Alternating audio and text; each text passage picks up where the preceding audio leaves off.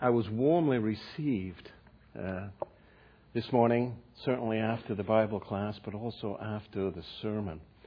So that is a tremendous encouragement for me, and it's so nice to see so many of you out this evening. But thank you for your warmth that you've expressed to me and to my family. So we're looking at the authority of the Scriptures in counseling. The authority of Scriptures in counseling. And we flew through a number of passages this morning. We're probably going to keep the same speed up since nobody complained that I went too fast.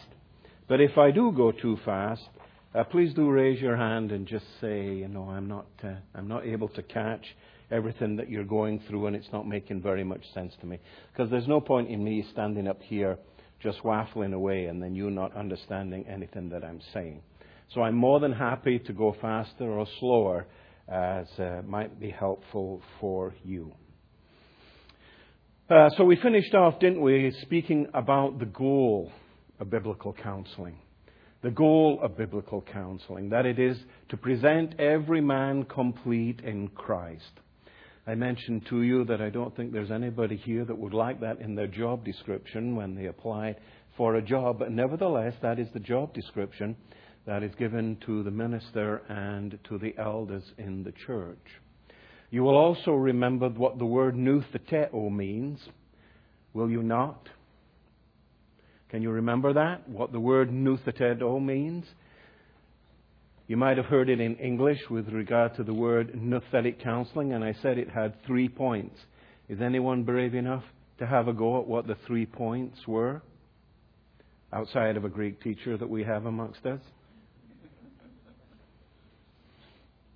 It implies the existence of a problem. The verbal confrontation. It's an admonition. That's the way that it's translated into the English. It's an admonition. And it presupposes that there's a problem. The second thing is there's a verbal exchange. And that verbal exchange that takes place is with the Word of God. And it's for the benefit of the counselee and for the glory of God. All that in one word, admonish.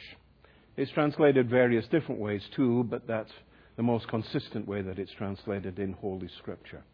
I also mentioned to you, if you'll remember, that is really forbidden in counseling within the secular realm. You can't give anybody advice. You're not supposed to tell them what to do, what not to do. You're not supposed to tell them what it is that they must believe. You can't tell them what's right for wrong. You're just simply to reflect, or you're simply to guide whatever word that you want to use there, a euphemism really for doing absolutely nothing. But you cannot tell them the truth. You cannot tell them the truth. And in that way, you see, Christ and the Scripture are kept out of counseling. Now, there is an exchange that takes place, but the exchange that takes place isn't between God and the sinner. It's between Freud and the sinner, or Adler and the sinner, or Roger and the sinner, or a whole list of people. It's everybody but God.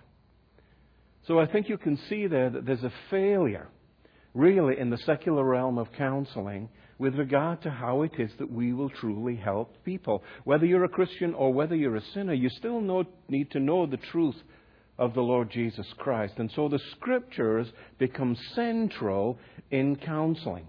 And the Scriptures are central in the life of the church, in the proclamation of the Word. That's the public proclamation of the Word. And counseling or shepherding, however it is that you prefer to speak about it, is the private application of that Word to the sinner or to the saint in church, so that as we sang today, they might walk in the way of righteousness and truth. So we also said that there were lots of time wasters that went on in church. And more often than not, ministers are called to do everything.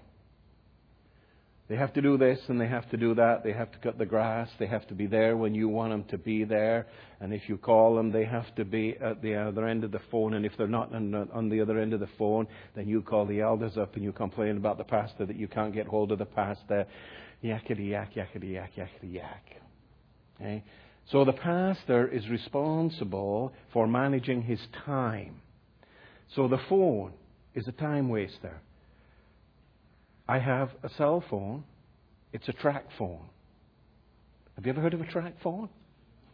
$20. Only 3 people have that number. Because when I was a minister, everybody had that number. And I was at the beck and call of everybody in church 24 hours a day, 7 days a week. And I hated my cell phone. It was an I hate phone. It wasn't an iPhone. It was terrible. So the phone is a distraction. Open office hours are a distraction. The eldership in the church is responsible to help the minister manage his time, and that, of course, means that there are certain office hours that he can be visited at, and those office hours, by and large, depending on the size of the church, that has to go through the secretary. And if you stop in a church unannounced, unless it really is an emergency, then the minister ought to be guarded. He ought to have a bodyguard. That you just don't have access to him when you want it, every time you want it. Now, that's not to say that he's unavailable, but if you want your minister to survive in ministry, then you have to protect him. And it's the elder's job and responsibility that they are to protect the minister so he doesn't get fried in 5 or 6 or 7 or 8 or 9 years. So these are the kinds of things. Can you think of anything else that a church can do in order to help the minister with regard to managing his time?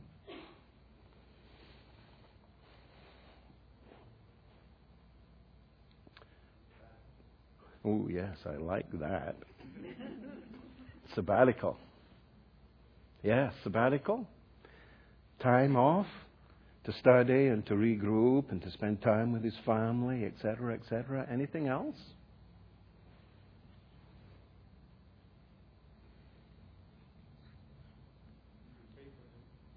Pray for him. I need more practical stuff. I'm all right for prayer. I'm all right for prayer, but practical stuff. Yes? Maybe consider his other speaking schedules than just Sunday. So if he's having to do a wedding on a Saturday and then a service also on Sunday, that's doubling his work for that week. Okay. Be mindful. Okay. Okay. Be mindful. Approach him on it and provide him opportunity to be able to get his work done well. Yes? I would say maybe the issue that you need to have addressed can be also addressed by one of the other elders rather than, in our case, going directly to Dan. Yes. Delegate. You've got to delegate his responsibilities. And he has to have the freedom to be able to do that to his elders, because his elders too are ministers, and they too are called to counsel and to equip and to build up the church. So although the minister is the teaching elder in the sense that he proclaims the Word of God, that doesn't mean to say that the other elders in the church can't preach too and can't teach as well. So the minister has to be able to delegate, and the elders have to make that as easy as possible for him to be able to delegate. It's often difficult for a minister to do that, because ministers have trouble too. They think it won't get done properly.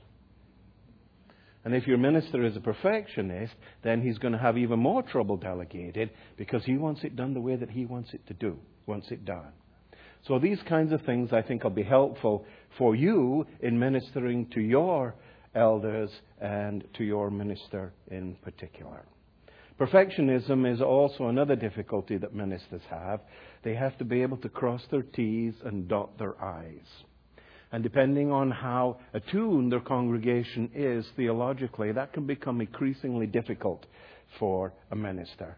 Because often he can feel like he has to give an oral presentation once a week, and then he gets grilled by it. He gets grilled by the congregation. Okay? So there's nothing wrong with being a Berean. And in fact, ministers enjoy what the Bereans did with Paul, to examine the Scriptures to see if what he was teaching was correct. There's a difference between that, though, and trying to trip him up when he comes down from the pulpit. You said, "What, Pastor? Are you sure that there's a circumflex over that?" That's a private theological Greek joke. So you can tell by who laughed, who knows Greek. Okay? So all I'm saying here is that you have to be a little more conscious about what's happening here, certainly on the Lord's Day, because that's when the church comes into focus, but also the other days of the week with regard to your minister and with regard to the elders. He is responsible for doing counseling, but he's not the only person in church that is responsible for doing the counseling. So if you take your Bibles, let's look at Galatians 6. Galatians 6, 1 through 3.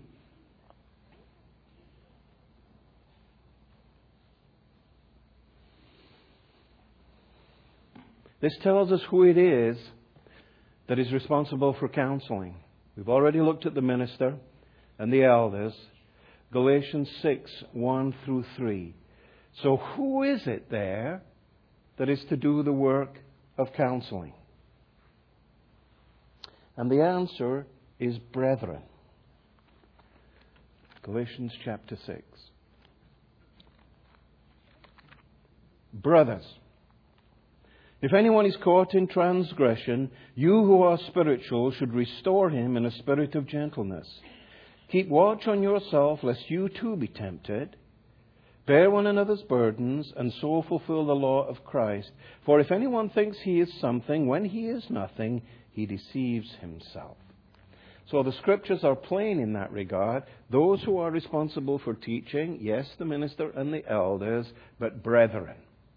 Brethren. Who are the brethren?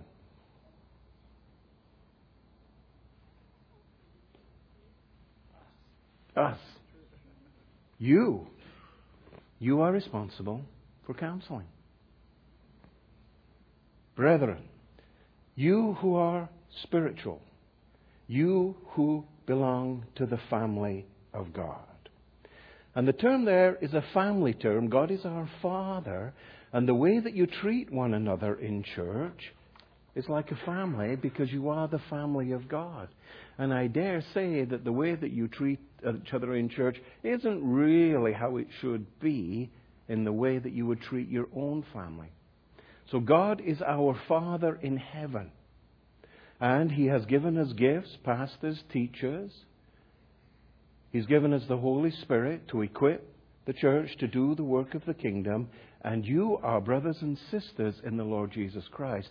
And you are responsible, not to the same degree as the minister and the elders, but you are responsible too for doing what it is that Galatians 6, 1 through 3 says. You who are spiritual. Who's spiritual in here?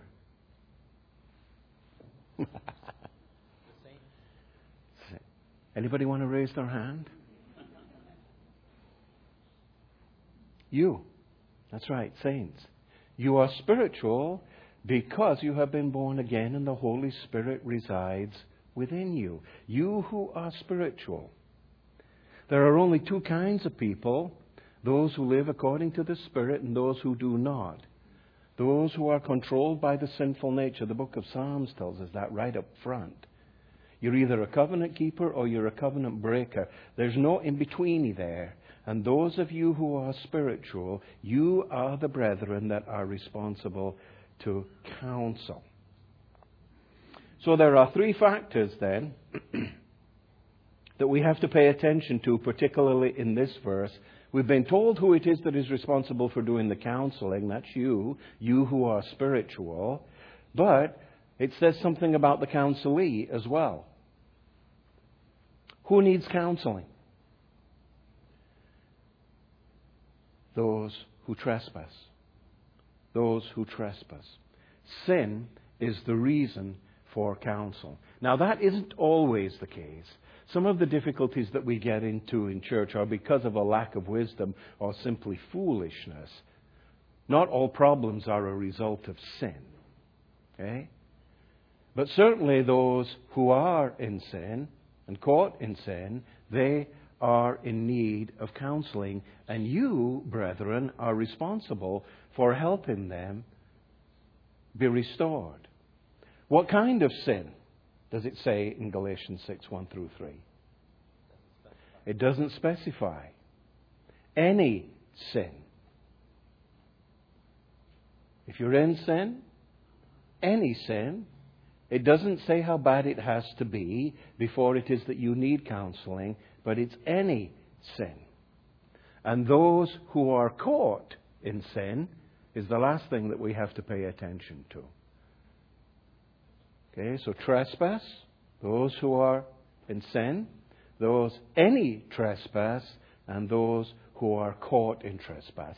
That is to say, those who lead a lifestyle of sinfulness. Not just simply that you stole your mom's cookie or whatever the case might be. Not just an infraction in that regard. That, to be sure, if you're stealing, is a sin. But those who are caught in sin, those who are ensnared in sin, are those who need to be counseled, those who need to be restored by the body of Christ. So not everything that happens in church that is a problem has to come to the attention of the elders and the deacons. It doesn't. But that depends upon your wisdom and your love and your concern for what it is that's happening in the body of Christ. And some things can be quite serious that happens in church, but that doesn't mean to say that everybody's dirty laundry has to be put out so everybody can see that. Sin is sin. That's what I was going to say. Sin is sin. And it's powerful. And its aim is to destroy the unity of the body of Christ. And it can often come in under disguise, thinking that what you're actually doing in church is helpful. Whereas in fact, sin really has to be minimized in the sense of its effect in the life of the body. And the only way that you can do that is if you keep doing what it is that the Lord God Himself requires you to do. And that often might go contrary to what it is that you think that you must do. So the Lord Jesus Himself and the Church of Christ has been given all the resources necessary in order for us to be able to overcome sin in the life of the body, but not only overcome sin and transgression, but also its consequences. So the third thing that we're looking at here, first we looked at the counselor, second we looked at the counselee, third we're looking at the task. The task. And here's that Greek word, it's another Greek word, it's katarizo. Katarizo. Now the reason I'm just bringing that to your attention in the Greek is because we saw that word in Ephesians 4:11 through 12. We saw that very same word in Ephesians 4 and in Luke and in Mark. And it's the word that speaks about mending. Remember, we talked about mending the nets. In Hebrews 11:3, in the ESV, it's translated created, but it can be prepared. Okay? So we're coming across that word again here. So we have to labor in church as brethren, with our brothers and sisters in the family of Christ. We have to labor with one another to those who are caught in their trespasses for the purposes of restoring them. That word restore there is that fancy Greek word katarizo. That's a command. It's not an option. It's a command. You, having the Holy Spirit, been born again, you are commanded to restore your brothers and sisters who are caught in sin, who are in a trespass. Notice, it doesn't say that you have to tell everybody in church what it is that's going on. And I know in church that often happens, but it often happens on a prayer chain. It's an excuse to tell everybody in church what it is that so-and-so is dealing with. May I ask you to be cautious about how it is that information is passed along in church. And if you have any doubt about how information is to be passed along in church, then you don't pass it along. Now that can be hard to do, and I understand that is hard to do. But we are susceptible to listening to gossip under the guise of a prayer chain. There's nothing wrong with a prayer chain. There's nothing wrong with a prayer chain. We're the problem. So let me caution you again in that regard with respect to what the Scripture doesn't say. You have to restore that person. It doesn't say that you have to tell everybody in church what Mrs. So-and-so is dealing with or what Mr. So-and-so is dealing with. The manner. These verses always tell us about the manner in which we are to restore the person. With a gentle spirit. That is to say, in meekness. See, and that speaks to what it is your motivation is with respect to counseling. You might have a messianic complex and think, oh yeah, I struggled with that. I struggled with drink. I struggled with sex. I struggled with this and that and rock and roll. I know just how to help that person. And I'm not suggesting that if you did struggle with those things, that you don't know how to help that person. You may well know how to help them.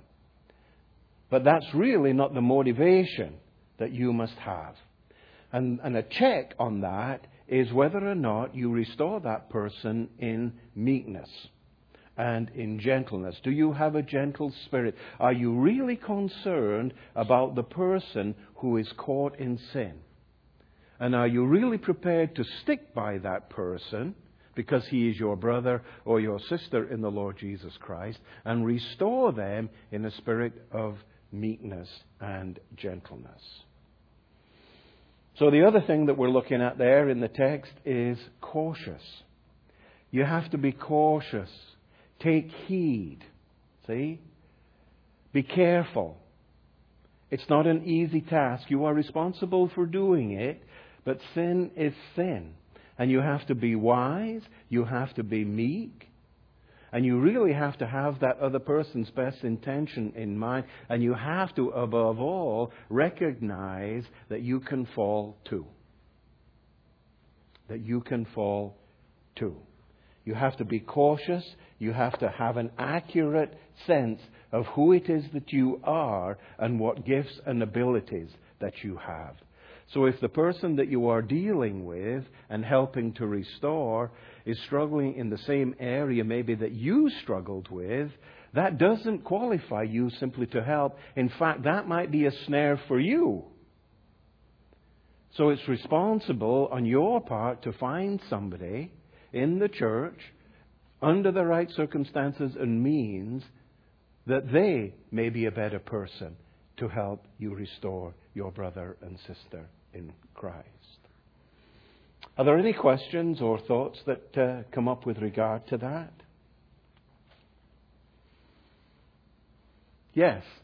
Do you have advice on how to find out what gifts you have or who you are? What, can you just explain more what you mean by that? Yeah. Can I put you on hold for that? And if I talk fast enough, I'll get there tonight. Okay, if I don't, bring that up again, and I'll be happy to answer that. Romans 15:14, if you would look there.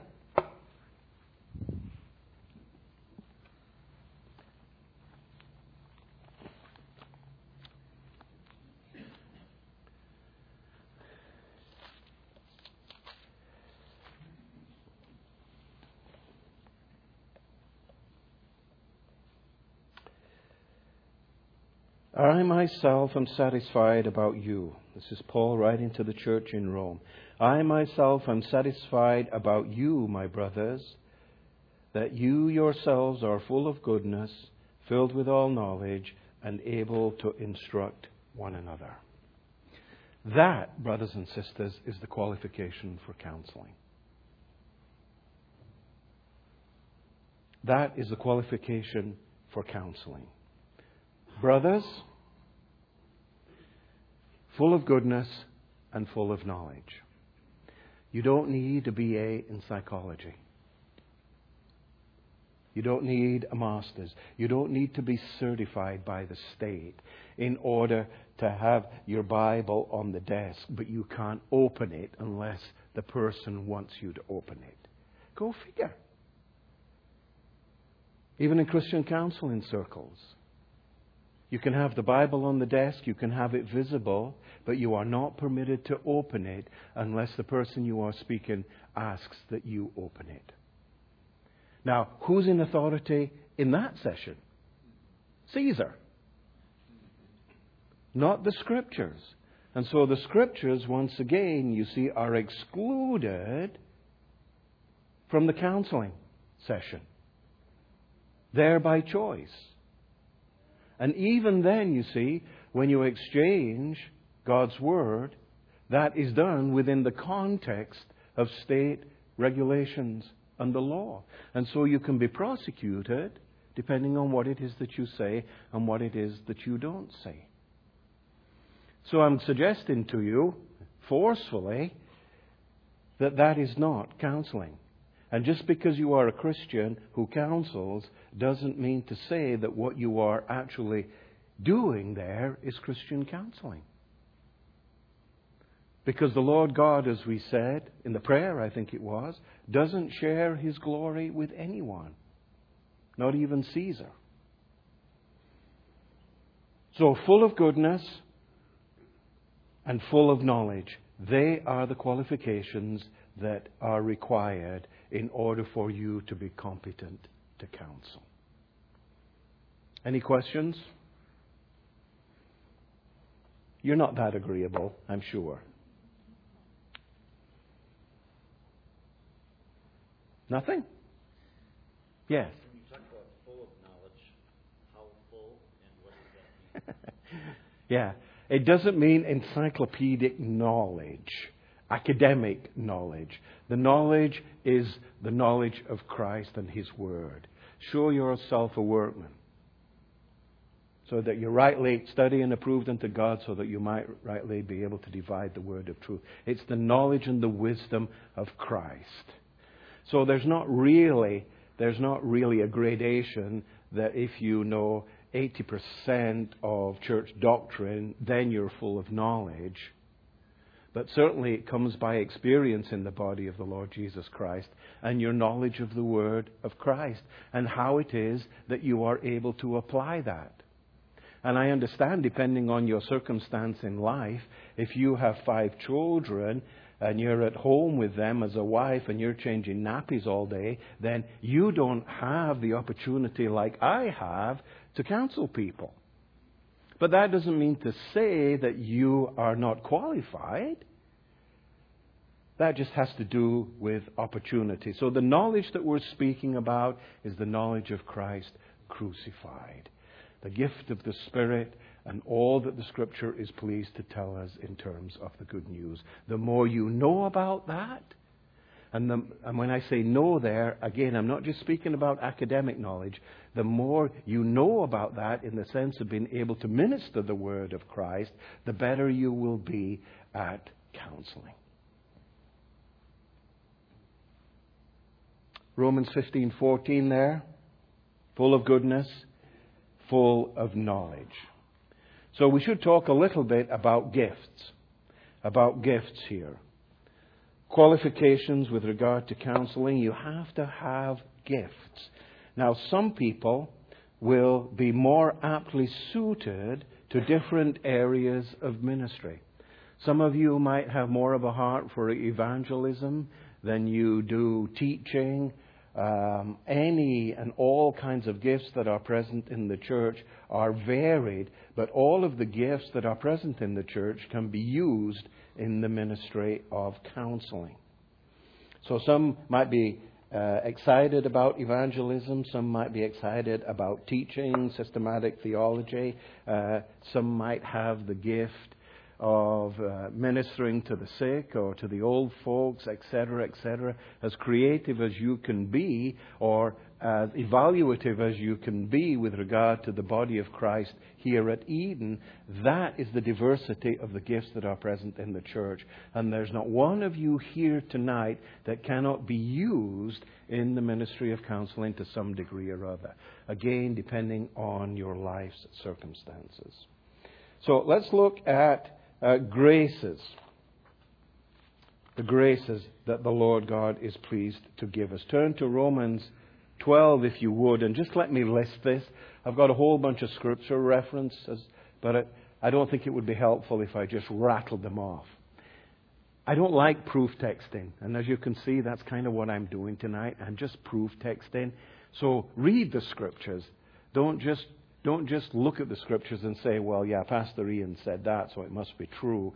Be a Berean and have a look at the flow of thought and the context in which these verses that I'm giving to you are found. So Romans 12, it lists gifts. First one is prophecy. Second one, helps.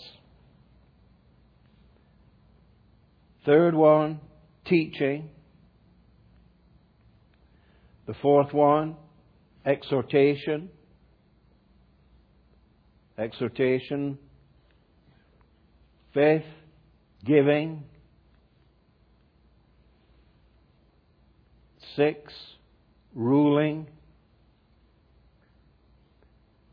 And the 7th is mercy. Prophecy, helps, teaching, exhortation, giving, ruling, mercy. So the Bible also tells us certain things about those gifts that have been given to us. I'll list these, if you don't mind, too. First, these gifts, as obvious as it might seem, it needs to be stated, these gifts are from God. They're spiritual gifts, and they come from the hand of God Himself. Second, they're gifts. That is, they are not rewards. They are not something that is earned by the church or by the Christian. They are gifts.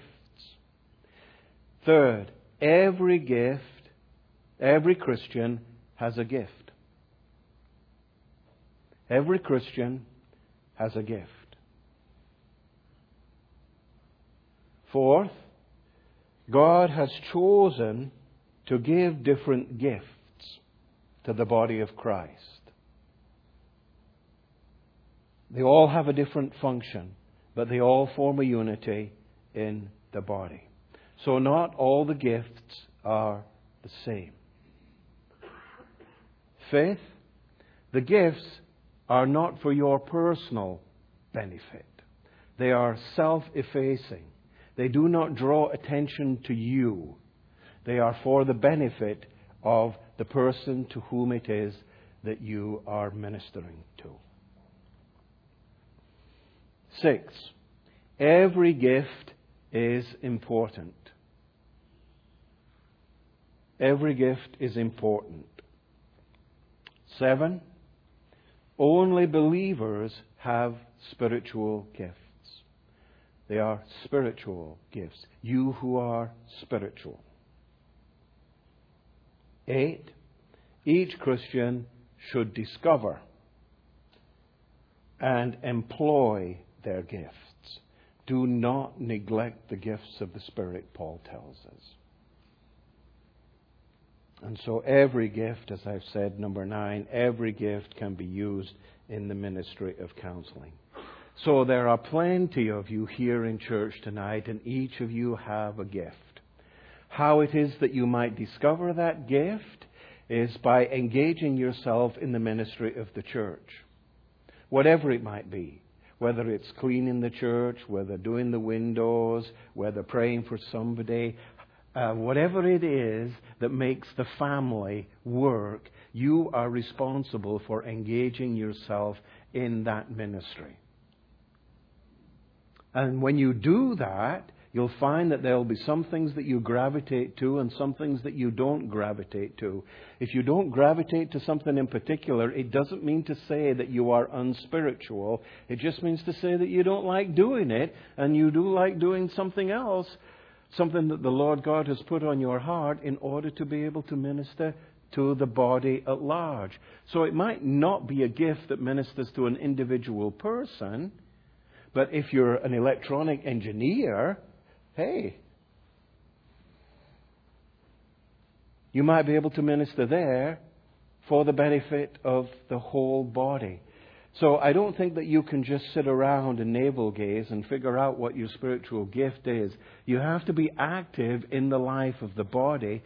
And the more active you are in the life of the body, the more discerning you will become as to where it is that your particular gifts lie. But you have to do it. Otherwise, you transgress what it is that Paul says you are responsible to do. Do not neglect your spiritual gifts. Any thoughts on that? I kind of hesitate to I feel like I'm bouncing on. When you throw a stone in the lake and you see how many times it can skip, I feel like I'm skipping a little here. So if I have to fill in the gaps, then you've got to stop me.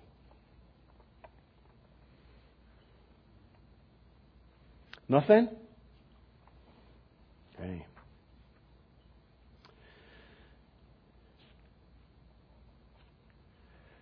So the last thing we can look at there with respect to these gifts and what's the word I'm looking for? Qualifications. Growth and experience. Growth and experience. The Scripture says that if you are a new believer, then you are not full of knowledge and wisdom. You're not full of knowledge. So again, even though I say that everybody in church has a gift and it all can be used for the edification of the church and the building up of the body of Christ, that doesn't mean to say that you should be involved, say, on an elder level with regard to ministering and counseling those in church. There's something to be said for grey hair in the church. It's a crown of glory. And wisdom, the psalmist tells us, is with the ancients.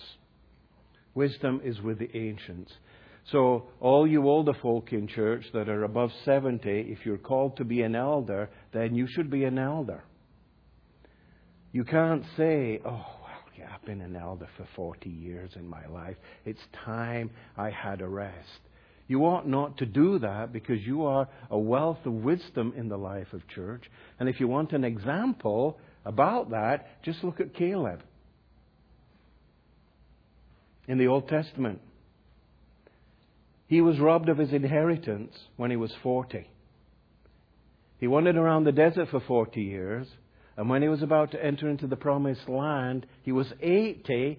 And Joshua said, are you ready? He says, I'm ready. I'm ready to go into the promised land and claim my inheritance. 80 years old. So let me encourage you. If you have grey hair and you are called to be an elder and voted to be an elder, then do not refuse your calling. The last thing then with regard to qualifications is opportunity. Again, I made mention to this. Depending on what it is that your calling is in life outside of the church, you just might not have the time in order to do some things that other people who are local to the church and who are maybe retired, they have time on their hands and they are able to minister in the church than if you are a traveling salesman and you have to fly here and you have to fly there.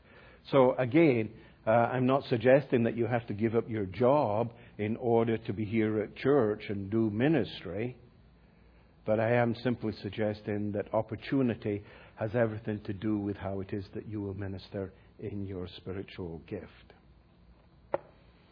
Okay, Christians then. Christians have a unique resource for ministry. Christians have a unique resource for the work of counseling in the church. John 14, 16, and 18 helps us in that regard. The Gospel of John. There it speaks about the Holy Spirit. The Lord Jesus, He speaks to His disciples and He says that when I go to heaven, after the resurrection and ascension, I will ask the Father to send you the Spirit. Jesus is resurrected. He sits at the right hand of God the Father Almighty, and He sends the Spirit. And the Spirit that He sends is another counselor, just like me. So the departure of Jesus from the church isn't a hindrance to the life of the body of Christ. He gives the Spirit, and it is the Spirit of Christ. And the Holy Spirit is only given to the church. It's poured out upon the church on the day of Pentecost, and all those who are in church, all those who are born again, are recipients of the Holy Spirit. The Holy Spirit is not given to the world. It's given to you for the benefit and for the glory of Christ. So if you seek counsel, you see, outside of the bounds of the church, you are seeking counsel to unspiritual people. You are going to get information that is not in keeping with what it is that our Lord and Savior is pleased to give you in His holy word. Isaiah 9 and 6 helps us also in that regard with respect to the Holy Spirit. It says that He is quick of scent. So as you grow in wisdom and nurture and in the admonition of the Lord, you have the Holy Spirit that is given to you, and you become increasingly more discerning as to how it is that you are to minister to your brothers and sisters, and the Holy Spirit is quick of scent. That cannot be said of anybody who does not have the Holy Spirit outside of the church. So, what we can say then, in summary here, what we can say is that in Christian counseling, the Holy Spirit knows why we are in difficulty. He is the Spirit of Christ. And He knows, in your particular circumstance, in your life, just where you're at, and He knows what the circumstances are. He also knows the solution, because nothing happens in this world outside of God's sovereign plan. You are not subject to chance. No matter what it is that has taken place in your life, no matter how horrendous it is, either you have sinned or you have been sinned against, no matter how horrendous that is not outside of the will of God. God is sovereign in these matters. And as hard as that is for us to swallow, you have to remember that that is the case, because if God isn't there, it's out of His control. But there is nothing in this world that is out of God's control. And as we said this morning with regard to Mike, God does His work very well and justly, even when wicked men and devils have their way. You have to hold on to that, because where sin is, grace much more abounds. So let me ask you, what's the worst sin that's ever been perpetrated in this world?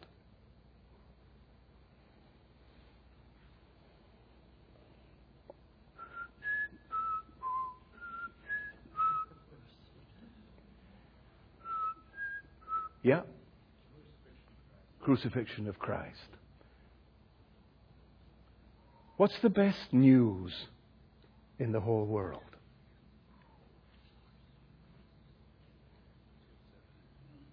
The tomb was empty. The crucifixion of Christ. The worst sin perpetrated is, in God's providence, the crucifixion of Christ. The good news is the crucifixion of Christ. Is there anything in your experience or my experience that even comes close to the horror of that? No matter what it is there anything that comes close to the Son of God, perfect in every respect, a lamb without blemish, led like a sheep to the slaughter, perfect. Is there anything that comes close to that in your or mine experience? I would suggest to you nothing. And by saying that, I don't mean in any way, shape, or form to minimize what you have done or what has been done to you, but I don't want to leave you there thinking that somehow you're floating in the wind of contingency because God doesn't have control over it. Of course He has control over it. Of course He has control over it. Why anything happens to us personally? We don't always know the answer to that, but we do know and we do believe in the just judge in all the earth who judges justly. And we might have to wait until that time in order to hear that judgment come down. In the meantime, we trust our Father in heaven. There's nothing easy about that. It sounds great when I say it theologically, doesn't it? And we all go, yeah. And we should go, yeah. But I understand that those words in and of themselves can just kind of float off our back. So in the midst of sin and in the midst of death, the Lord God speaks. And it's because He speaks there that He can overcome that sin and death. And His Word reaches into the deepest recesses of our heart, and He dispels that sin and death, so that whatever it is that has happened to you, maybe not now, and maybe not in the near future, but one day it will be righted. And that's your hope as a Christian. Now that gets even more difficult, isn't it, when you think about things such as rape and things like that. How difficult it is to say to somebody that your rape is not outside of the will of God. And believe me, when I talk to people, I don't talk to them like I'm talking to you now, where it's all kind of cut and dry. I understand that in the middle of the situation, how you say things has everything to do with how well it's communicated. But the theology behind it is exactly that. Yeah, even that, the Lord Himself present and able to transform the ugliness of sin, not only the ugliness of sin, but also the consequences of that sin in your life. He's able to transform that into good news. He did it with the death of His Son. The worst sin ever perpetrated is the best news in the whole world. And because Jesus Christ suffered, you suffer. And part of that suffering is the down payment that you will be raised again on the last day. Jesus didn't die so that you wouldn't suffer. You participate in His death. And when you participate in His death, then you participate in His resurrection. That's the bookends in which you live your life. The difficulty is that we are finite and we have difficulty, great difficulty, in understanding what it is that the Lord God tells us in His Word. But we believe that He is our Father in heaven and He has nothing against us. There is no condemnation for those who are in Christ Jesus. Questions on that? Yeah.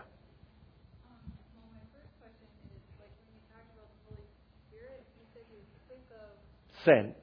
What is scent? Like smell. Yeah. Okay. Yeah. He's discriminating. Okay. And then when you talk about outside the bounds of the church, like speaking unspiritual people, like I understand like how like when Moses built the tabernacle, you know, God's Spirit gave them all abilities. And like when Noah built the ark, I think, I don't know, but like when we build a church or when we have trouble with our bodies or when, you know, we have other needs, like, can you explain, like, are there, like, some things that we go out, I mean, like, even, like, Yeah. Aristotle or Plato, I mean, some of those, they have things to offer, so, like, can we not look at anybody outside the church? I don't know if that's what you're saying, or... Yeah, I'm scratching where it itches there, I think. And you're picking up on what it is that I'm saying. Yeah, if you have a headache, then don't come and see me. Go and see the doctor. Okay? But with regard to counseling, with regard to personal godliness and life in the covenant, the only person that you take instructions from is the Scripture. And the Scripture promises that it delivers everything that you need for life and godliness. You hear that? Everything that you need for life and godliness. Can Aristotle help you with life and godliness?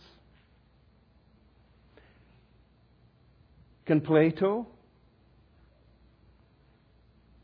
Plato and Aristotle, Their decided agenda was to deny God. Can I read Aristotle and learn something? Yeah, I can. Do I need to read Aristotle in order to learn something? Well, if I'm a philosophy major and I have to get through an exam at school, yeah, I have to read Aristotle. But he does not contribute anything to me with respect to my life and godliness. He tried to account for the existence of the universe outside of God. So did Plato. And their ultimate presupposition was, know thyself. He was the center of the universe. Now, does that mean that in his thinking and in his life, he didn't stumble across things in this world that aren't true?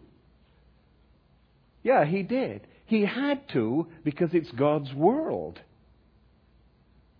And he can't deny that it's God's world and use God's stuff in order to ultimately deny him. He had to stumble across some truth that's found in general revelation. But in his system of thought, he is thoroughly pagan.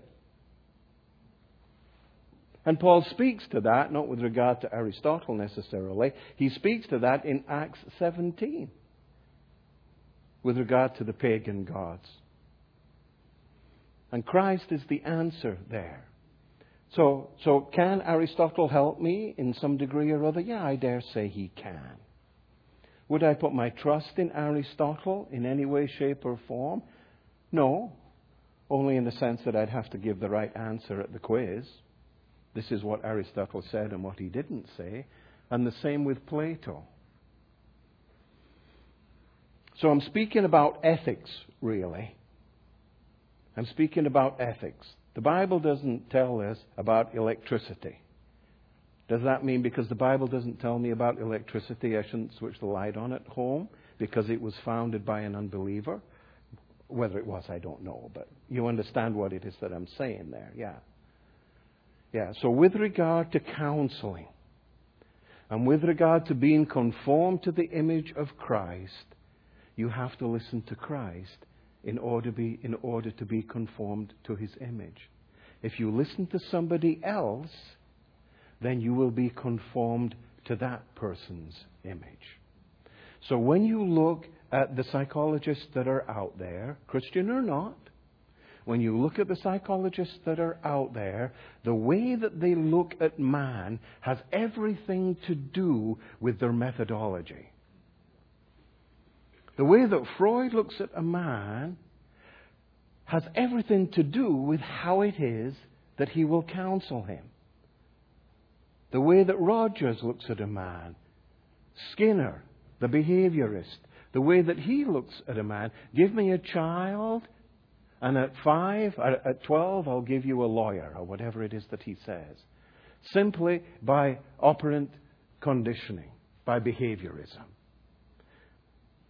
So the way that you look at the person has everything to do with the counsel that you will give him and also the purpose that you have for him on this earth. The only thing that gives us a right view of man is Scripture. He's made in the image of God. You know his origin, you know his creation, you know his purpose, and you know his goal. And that sets out for you everything that you need to know for counseling. I don't want to be conformed to the image of Rogers. Or Freud, for that matter. And any further questions on that? That to me is just absolutely fascinating when you look at the whole breadth and depth of counseling. So for a Christian, you see, who holds to the Scripture as being authoritative, who knows that man is made in the image of God, who knows what he was created for, his purposes, and where it is that he's going to be, one way or the other, in heaven or in hell. for him to be able to dip into Freud and to be able to dip into Rogers and Skinner and Young and integrate that erroneous bad theology with God's good theology. There's no such thing. You can't integrate truth with error. There's no integration of faith and learning. What's happening is that the unbelievers, because they live in God's world, all the while they deny that they're living in God's world, they use God's stuff. He gave them a brain. He gave them breath. He gives them food. He gives them everything that they own, and they use everything that God gives them to deny Him.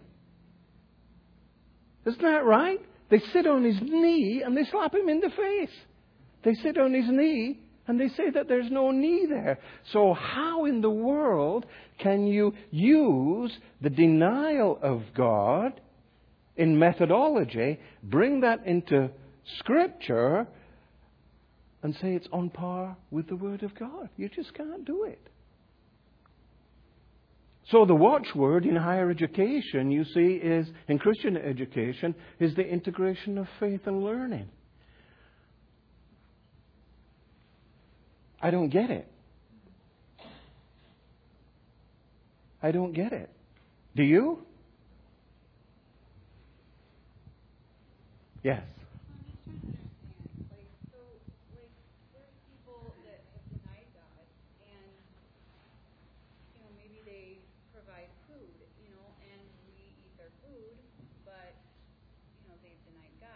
Right. So, like in psychology and things, it seems like that's like the study of the mind and the study of thinking and the brain and how the brain works. And can't they find like some truth that's true while we don't take like that they deny God? There are some things that they can help with. Yeah. Physiological psychology, nothing wrong with it. It's a science. But when they tell me how to live, I have a problem with it. Because God tells me that I have to love God with all my heart and neighbor as myself. On these two laws, all the law and the prophets hang. So when it comes to ethics and living, then the Scriptures are king. And only the Scriptures are king. Can I eat food that's plowed by an unbelieving farmer? Absolutely. But He's not telling me how to live my life before you and before God. The minute He tells me that, He's on God's turf. So does God allow unbelievers to eat and drink and plow and feed the world? Yes, He does. That's what we call common grace. They deny Him with regard to His saving efficacy and His existence, but God provides common grace in their life so that they might work out ultimately God's purposes in this world. He doesn't just slay all the unbelievers because they're unbelievers. They are working for His purposes. See, it's just a glorious thing. The storehouses of the wicked will be turned over to the righteous. So everything that the unbelievers are doing to build up their own empire and their own kingdom, in the final analysis, all that wealth will be turned over, wealth in the broadest sense of the word, all that wealth will be turned over to the righteous. And isn't that what you see when Israel came out of Egypt? The richest empire in the world. And when Israel walked out of Egypt, what did God do?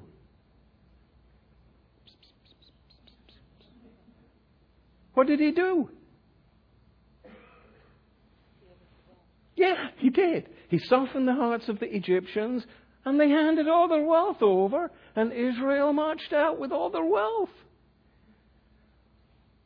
And that's a foretaste of what will happen in the future with regard to the kingdom and the extension of the kingdom of God on earth. But the minute the unbeliever tells me what I can and cannot do, and don't forget, he really can't do that because there is no truth. But you're wrong. There's absolutely no truth. The minute he tells me that he can't give me advice, he's giving me advice. See, my philosophy teacher used to say at that point, well, that's just disintegration into the void. He's building a water ladder on the sea. Everything he presumes to tell you, he actually denies. And that's what psychology does. The very fact that it can exist, it can only exist in a God-created world. If it lived in harmony, consistently with its own presuppositions, it would die in a minute. It's a parasite. It's a lie. And lies live off the truth. So if the unbeliever was left up to his own presuppositions in the way that he lived his life, he would commit suicide. If he was remarkably consistent in what it is that he believed, he would commit suicide. Why doesn't he commit suicide?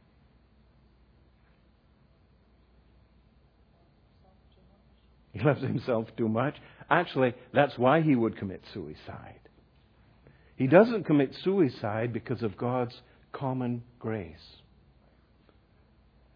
God restrains sin in the unbeliever, so the unbeliever cannot live out this life according to his own presuppositions. He would die. I'm running out of time. Questions? Or thoughts? Come on. Yes. Moving a little bit out of the philosophical into the practical. Yeah, good. Ephesians 4 says speaking the truth in love. So can you give us some of your insight on the way that we can better do that? I am often clumsy. I am often insensitive. I am often wanting to communicate truth. But how do I do that in love?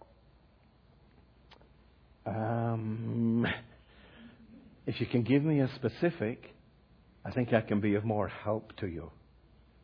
Galatians 6 you shared earlier in the Right. discussion, and part of that is bearing one another's burdens. So let's assume a situation of offense or hurt or difficulty that someone comes to you without a specific sin problem perhaps, but just in a place of uncertainty. So in this place then, how can you communicate to speak the truth in love? Yeah, I'm still struggling to grab it. Okay?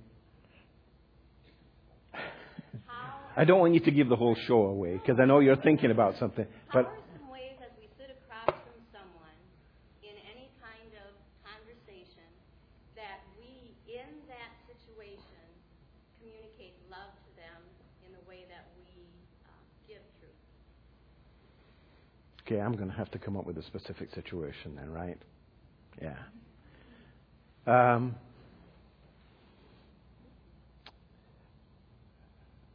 shooting from the hip on this one, okay? I can see by what it is, or by the way that you look, that there is something that you are struggling with, that you're having difficulty with. And if there is any way whatsoever that you think I can be of assistance with, I would be more than happy to help you. Am I getting close? Yeah? Yeah. So the work of the Holy Spirit, the work of the Holy Spirit is a paraclete. Okay? And as you read some of the verses that I didn't give you there, the Holy Spirit, the idea of the Holy Spirit is usually what happens where there is sin, you see, and there are people, then there's this kind of a conflict. And the Holy Spirit teaches us, by virtue of His work, that not only that there can't be conflict when there is sin, but more often than not, the Holy Spirit comes behind the believer or the person who is struggling. So instead of meeting you head on like this, you can come behind the person and put your arm around them and walk with them in the difficulty that they are engaged in. So I can see that there is something that is really troubling you. And I don't really need to know all the details, but if you, knowing that I love you and that I am caring about the particular situation that you're in, you have to know that if I can be of help, you can come to me. And if they know you well enough, they know that you're not going to blab all over church what it is that you've said. That's the negative side of that. Is that helpful? So he would say listening? Not just listening. But listening But to start with? yes, yes. You have to be able to understand where it is that the person is in order to be able to be better help. And I think if you have children, you can see that quite quickly. Certainly as a married couple. Okay? You often arrive at a conclusion before you actually know what the problem is. And that itself causes conflict. So just be patient. Be patient with all men.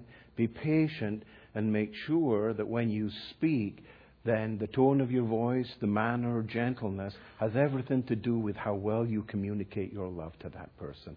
But it doesn't mean to say that you can be a listening ear forever and not do anything about it.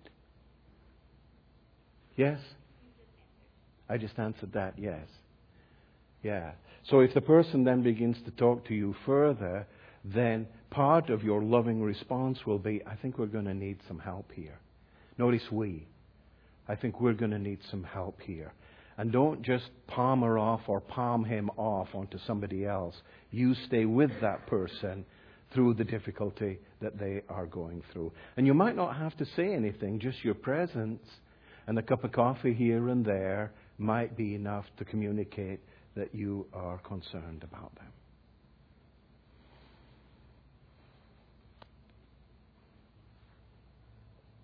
Yes?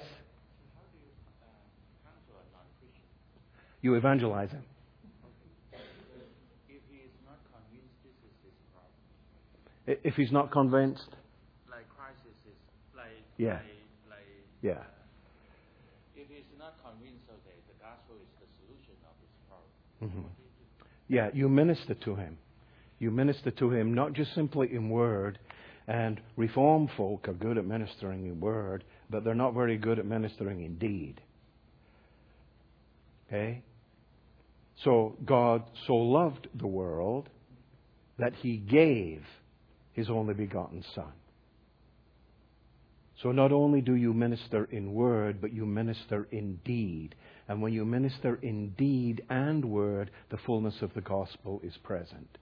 So just because the guy won't repent after you've challenged him 50 times and beaten him into submission, okay, take him out for coffee. If his family's in need of help, the church can help. So you soften his heart by the things that you do, not just simply by the words that you speak. If he loses his job and he needs a mortgage payment, then the church pays the mortgage payment. You minister to them indeed. You're kind, you're gentle. How is it that the Lord God ministered to you? If there's anybody that had a right to knock you on the head doctrinally because of your rebellion against Christ, it was Christ Himself. But the way that He won you, He wooed you, and He wooed you so much so that there was a time in your life that you were willing to dedicate your life to Christ. And that just wasn't an academic exercise on your part. So you minister in word and you minister in deed. And again, that's where the gifts of the church come in. Some of you are financial wizards. I'm not. Some of you know how to do all that stuff. Somehow when we come to church on Sunday, all the gifts that we have and we use in the secular realm, it goes out of the window. And we do things in church that we'd never do outside because somehow it's spiritual and godly. But if you actually applied the gifts that you have in your workplace, in the life of the church would sing. But somehow when Jesus gets into the middle of it, oh, well, we have to pray about it. Yes, we have to pray about it. But we have to get up off our backsides, and we have to be vigilant. We have to be vigilant in the application of the gospel. First of all, to the church. Because when unbelievers see how it is that you minister to one another and you take care of each other and you do that with love and compassion, then people will come to church.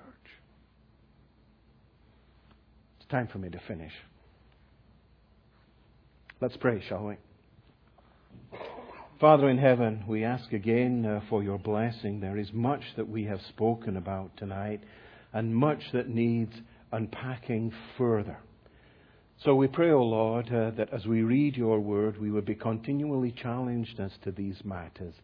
Matters that have just been spoken of here with regard to concepts and methods, but really must become part and parcel of the life of the church. So help us to be more discerning. Quicken our hearts, O Lord, so that we might see the fullness of the revelation of Christ. Yes, Him crucified, risen and ascended, given gifts to the church. And the church, O Lord, has been promised that the gates of hell will not prevail against it. Oh, that we would believe such things. In Christ's name we pray. Amen.